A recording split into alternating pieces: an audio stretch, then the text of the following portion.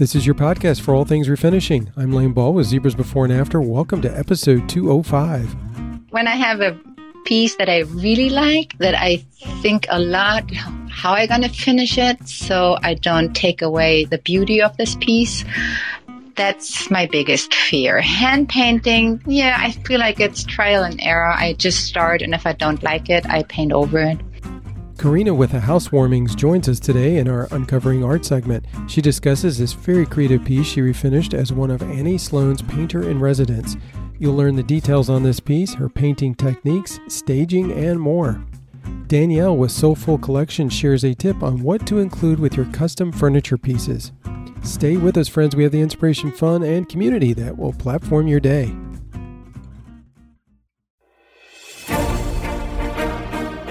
Happy New Year, friends. We hope you all enjoyed the holidays and were able to take some time off to be with family and friends. We are looking forward to growing this community together in 2023 with you, our refinishing friends. We're going to start the show off today with an important announcement. Then we will dive into our conversation with Karina in our Uncovering Art segment. Guess what? Today is the day that the 2022 Zebra Golden Brush Awards begin, as we are now accepting entries in the following 10 categories: Artistic Close-Up, Clean and Classic, Dramatic Makeover, Farmhouse Style, MCM, Multicolored Piece, New Artist of 2022, Repurposed Piece, Restored Wood Unpainted, and Staging. To read a description of each category, make sure you go to enjoyzebra.com and check out the GBA page. This year, Fusion Mineral Paint, D. Lawless Hardware, and Surprep Sanding will be joining Zebra to offer incredible prizes. This year's international judging panel consists of Ashley Crew with Blue Red Interiors from Australia, Chloe Kempster with Chloe Kempster Design from the UK, Fabi Brown with Blush and Ivy Design from the US, Jen Talley with Perfectly Imperfect Furniture from the US, Katie Cloud with Katie & Company from the US, Katie Scott with Salvage by K. Scott from Canada, and Lauren Switchino with Portland Row Living from the US. Okay, refinishing friends, you are the first judges as you have to decide which pieces you will enter in each of the 10 category options. All entries must be refinished between January 1st, 2022 through December 31st, 2022. You have from today, January 4th through January 27th, 2023 to enter. Simply go to enjoyzebra.com and click on the tab at the upper right-hand corner that says Golden Brush Awards.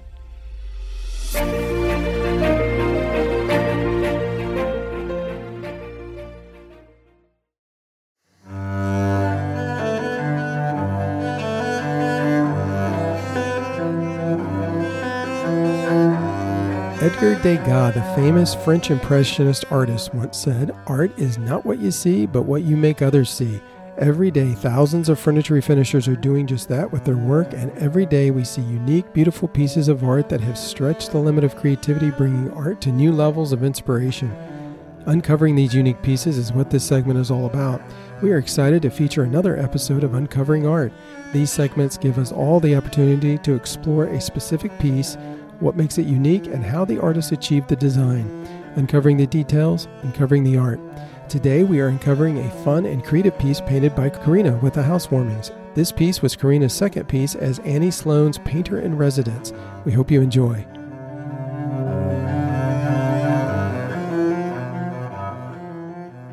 Hello, Karina. How are you? I'm well, Lane. Thank you. Now, there was a massive storm that crossed the country this week of this recording, of course. Were you guys impacted by it with snow? No, luckily not. It passed by, so it's just drizzly rain and gray. Oh, yeah. Well, that's what we had. Although last night we got a fair amount of rain. I didn't check the rain totals, but it was quite a bit. Mm-hmm. You're in Ohio, am I correct in that? Yes, correct. Okay. Mm-hmm. What part of Ohio are you located in? In Cleveland, so we are right by the lake, and we sometimes get the lake effect snow, but so far so good. I think we had snow in November, but I was out of town during that time, and I don't like the snow so much. I don't mind. So it was good that you were out of town. Nice. Exactly. Now, Karina, you are one of Annie Sloan's painters-in-residence. Tell us what this is, what it entails, and how it came about. So to become painter, you cannot ask to be painter in residence. So Annie Sloan chooses herself painter in residence, and she goes. I actually don't remember really exactly what are the criteria for her, but something that catches her eye. And so I got informed that I'm chosen as painter in residence in May. And then I was asked to finish 5 pieces. And there are, like, I have the creative freedom to do those. Then I paint them, any kind of piece, and then you stage them and you take the pictures of it. And so the staging is, of course, important and a good quality of photography. And then you send them in, and then maybe every month they will feature a piece. I can't actually say about the time, but they feature the piece on their social media, and they might feature them in the Annie Sloan Colorist, which is a great honor. And of course, that brings lots of exposure and attention. Now, did you meet her? I did meet her, yes. I met her the first time a few years ago before the pandemic at the Country Living Fair. And that was the first time I met her. And it is true what everyone says. You meet her and you feel like you know her already forever. And so I helped out at the fair a little bit. And then I met her again at another fair. And then I was invited just recently to the big paint weekend in New Orleans among 8 other painters. And that was a great honor to be there. And it was so much fun. So people could buy tickets to join this event and watch some well-known painters and ask questions. And it was, I had a blast painting in front of other people and asking questions and meeting fellow painters who are amazingly talented. It was great fun. So what was that like, having people watch you paint? Was that the first time that's ever happened? Yeah, in a way. I mean, I used to have a brick and mortar store and people would come by and watch me paint, but this is, of course, a different story there. At first, I was a little nervous. I didn't know if I would feel comfortable, but actually everyone was so nice and interested and asked the questions, and I just painted along, and it was lots of fun. I could do that way more often. Well, we're so happy for you and excited for you that you were chosen at Annie Sloan's Painters in Residence. That's, as you said, that's such an honor. Yes. Speaking of being one of Annie Sloan's Painters in Residence, we recently saw one of your pieces and took note of it because its originality and beauty. We knew we had to feature it in our Uncovering Art segment here on the podcast. Thank you. I love what Sarah with Surrey Lane Homes said in your IG feed. I don't know if you recall that, but she stated, "I love how it moves." And yeah, that is such a great description of this piece. It's not static at all. It has this feeling of movement. Tell us about it. Actually, describe it for our listeners, and then tell us the process that you went through to paint this beautiful piece. So before I started this particular project, I knew I wanted to have a piece with lots of surface and no details, because I knew I wanted to hand paint something. And so I found this piece, got it to my studio, and it was not that I saw the piece and knew right away what I want to do. So I examined the piece at my studio, and I realized that it had a chippy surface. The polyurethane was crackling, and it had like heavy grain. Like it looked almost like the grain was washed out. It's a oak veneer, and at certain areas it was so dry that the oak grain was dried out. So I knew that I would do a more playful finish, nothing sleek and clean.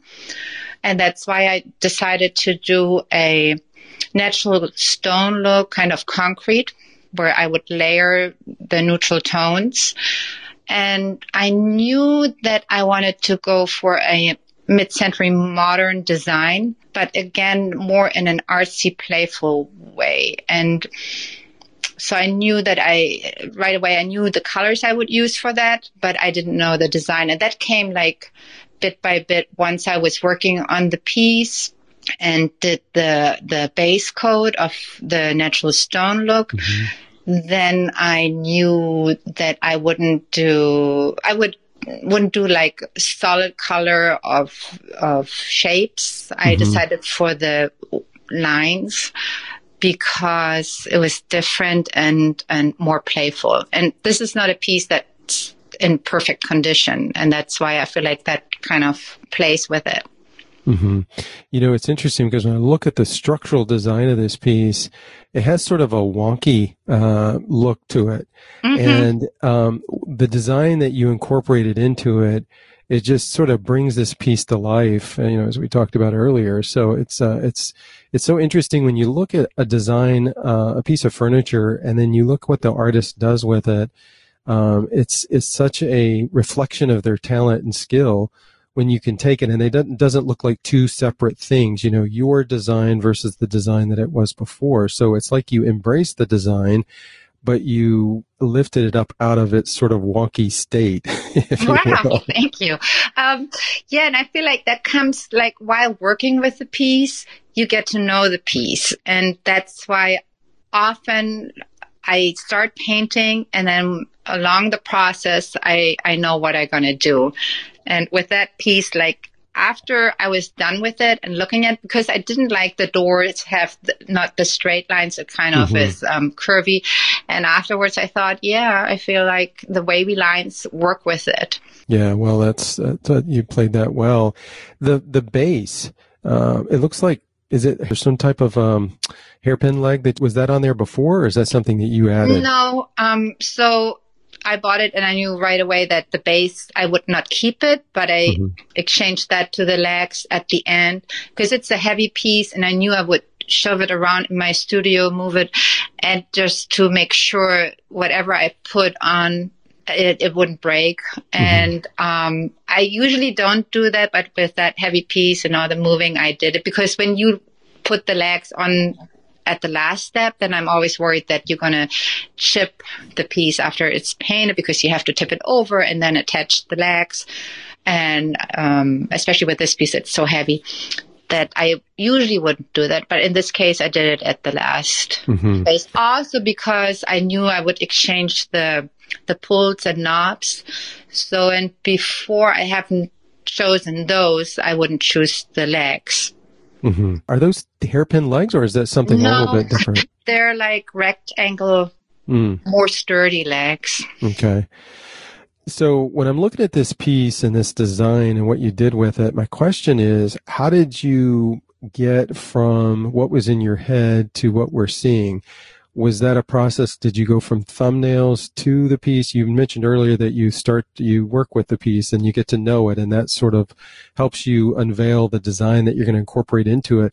But how did you get to this? Like, tell us a little bit about that, the creative process of this piece. Well, in this case, I had some ideas bouncing in my head, and yeah, there were like 3 different finishes I had on mine, and I couldn't decide. And actually, it's more like a gut feeling. So I told myself I have to stop now, step away, and then the next day I went back to my studio, looked at it, and it kind of popped up in my head. And I guess it is like, I look around, I always scan my surroundings, and I feel like I'm collecting impressions, and they're stored and they come out nowhere, it seems like. And I think that was in this case. So as I said, I knew I wanted to do a natural look and the colors, and that was it. That's how I started. Now, the design itself, how do you get it on the piece? Do you start off with do you use a special pencil, something to sketch it out, and then you paint it, or do you actually just start painting it?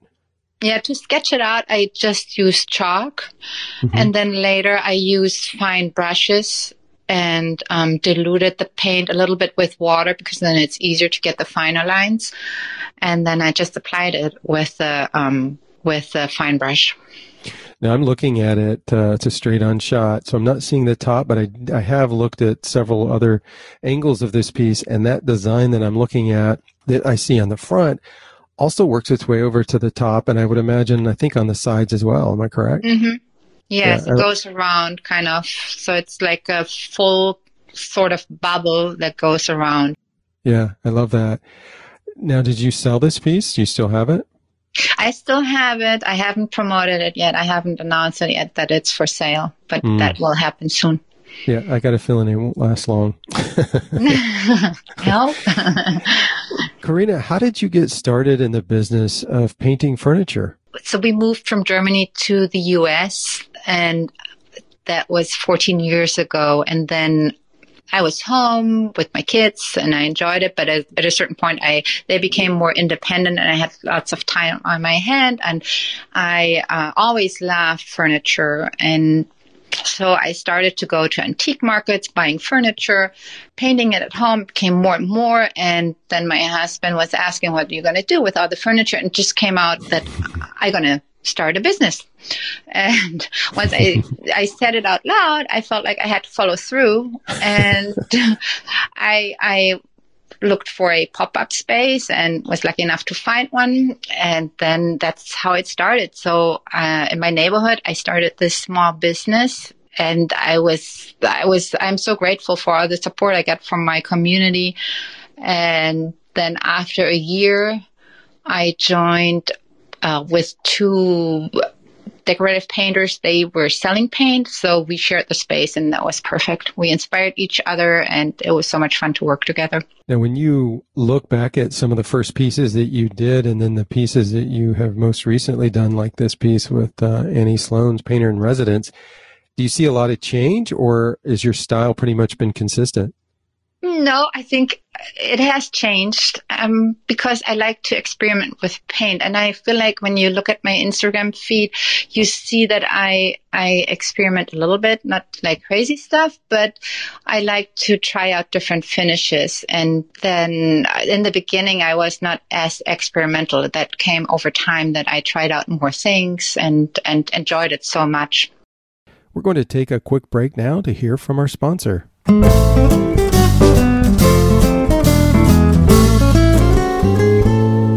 It's Megan DeLong with Megdel Design, and this podcast is sponsored by my friends at Zebra Painting. Zebra paintbrushes are my absolute favorite and go-to because I can find one for every project that fits my needs, whether it's for my home or for furniture pieces. The specialty brushes just make it super easy to find one that fits whatever I'm working on. My go-to and my favorite brush by far is the fan brush, and that's because I can use it for round edges on a piece, but it also has really great coverage for the flat surfaces, and the little corner parts of the brush too work really well to get into the nooks and crannies. So I find it to be my all-in-one brush. I use it for paint and for top coats as well, so it's one of my go-tos and my favorites.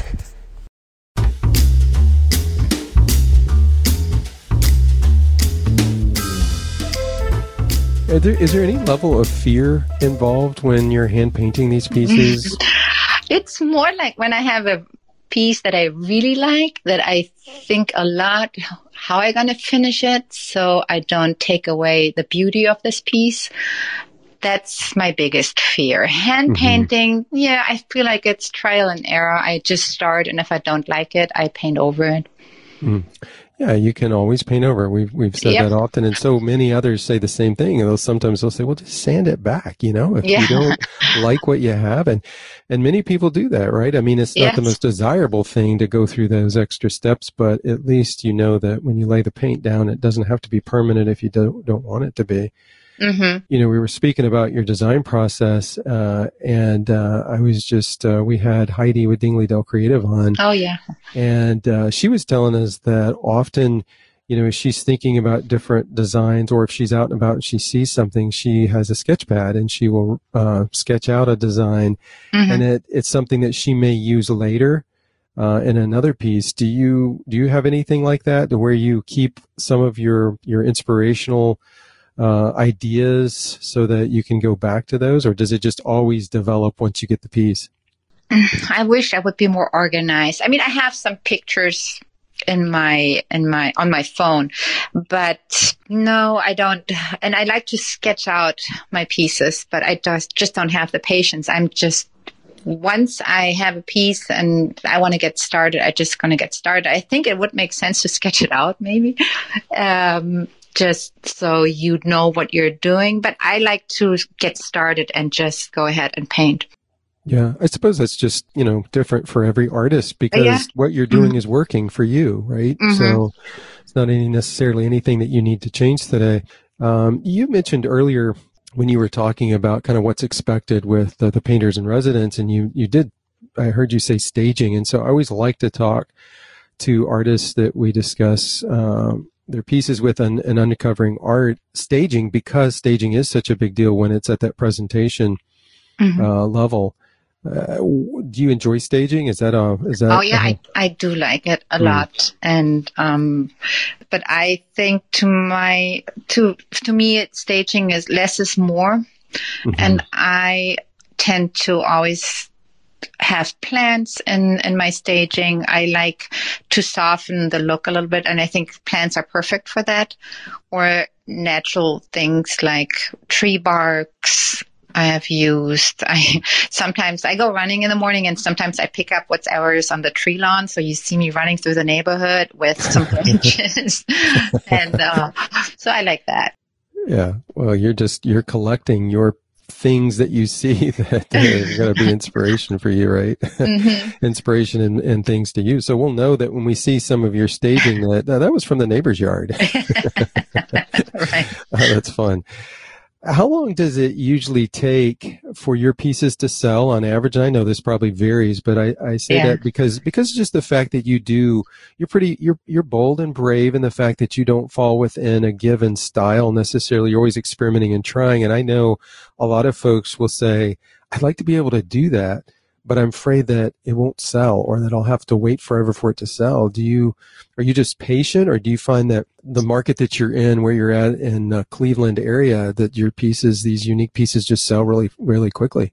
Well, it varies, as you said. There were phases where I posted and it would sell the same day. And to my experience, Etsy is the best for that, because then you have a broader clientele. And then I sold pieces through Etsy, but the shipping, as many other painters say, is an issue. And I used to use a website called uship.com, and before the pandemic that worked fine. But since the pandemic started, it doesn't work that well anymore because they don't have enough people for shipping. So now I'm a little hesitant to sell on Etsy. I posted a couple pieces a few months ago, but yeah, I mean, usually I don't have a problem selling through social media. But right now it's a little slower than usual. But I also have to say I haven't been much on Instagram and posting stuff as I usually did, because of the summer was crazy. I was busy with painting the painter in residence pieces and then the trip to New Orleans and so on. But I will work on that more and hope I'm going to sell more again. And what I do now also is I do consignment. So that works well too. Yeah, and speaking of shipping, I love the idea that places like Etsy afford you the opportunity to reach beyond your current demographical area, right? Because some people are in small towns, and so they don't have the privilege of being in an area where they have a really, really broad customer base.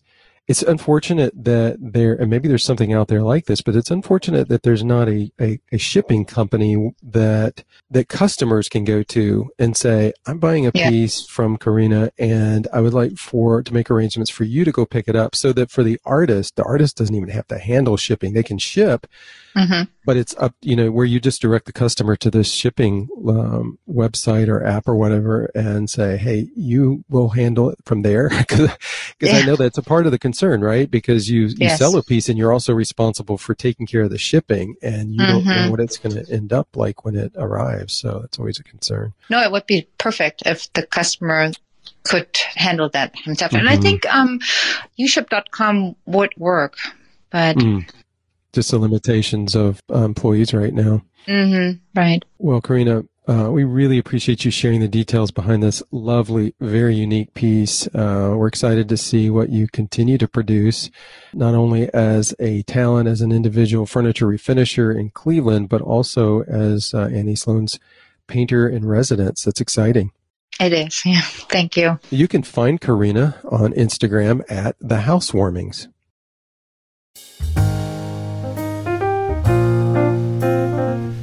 Today's refinishing tip comes from Danielle with Soulful Collections. Hey, it's Danielle from Soulful Collections. I've got a little tip. Anytime that you do a piece of custom furniture or you're selling a piece, to make it a little more personal with your business, I always like to include a care bag with that. Inside of the care bag, I put a postcard that has my logo and name on the front. On the back of the postcard includes care instructions such as how to clean your piece and with what, and how long the paint takes to dry or cure. I also put my social media accounts and my email. And then I also offer those clients a 10% off coupon on that care slip for their future purchase. In the bag, I put a small container of touch-up paint and the maker and color on top of the lid. And I include a paintbrush and or sponge. And I always include something a little sweet. That might be a candle or a piece of candy or something like that. So happy painting. Thank you, Danielle, for sharing the details of your care bag you include with all of your custom pieces. Great idea. We hope you enjoyed this episode of the Zebras Before and After Furniture Refinishing Podcast. Today's episode, along with information about today's guest, is also featured on enjoyzebra.com under the podcast tab at the bottom. Your comments and suggestions for future episodes are always welcome, and we encourage you to share them by sending your emails to me at laneball@enjoyzebra.com. Thanks for listening, stay safe, and happy refinishing.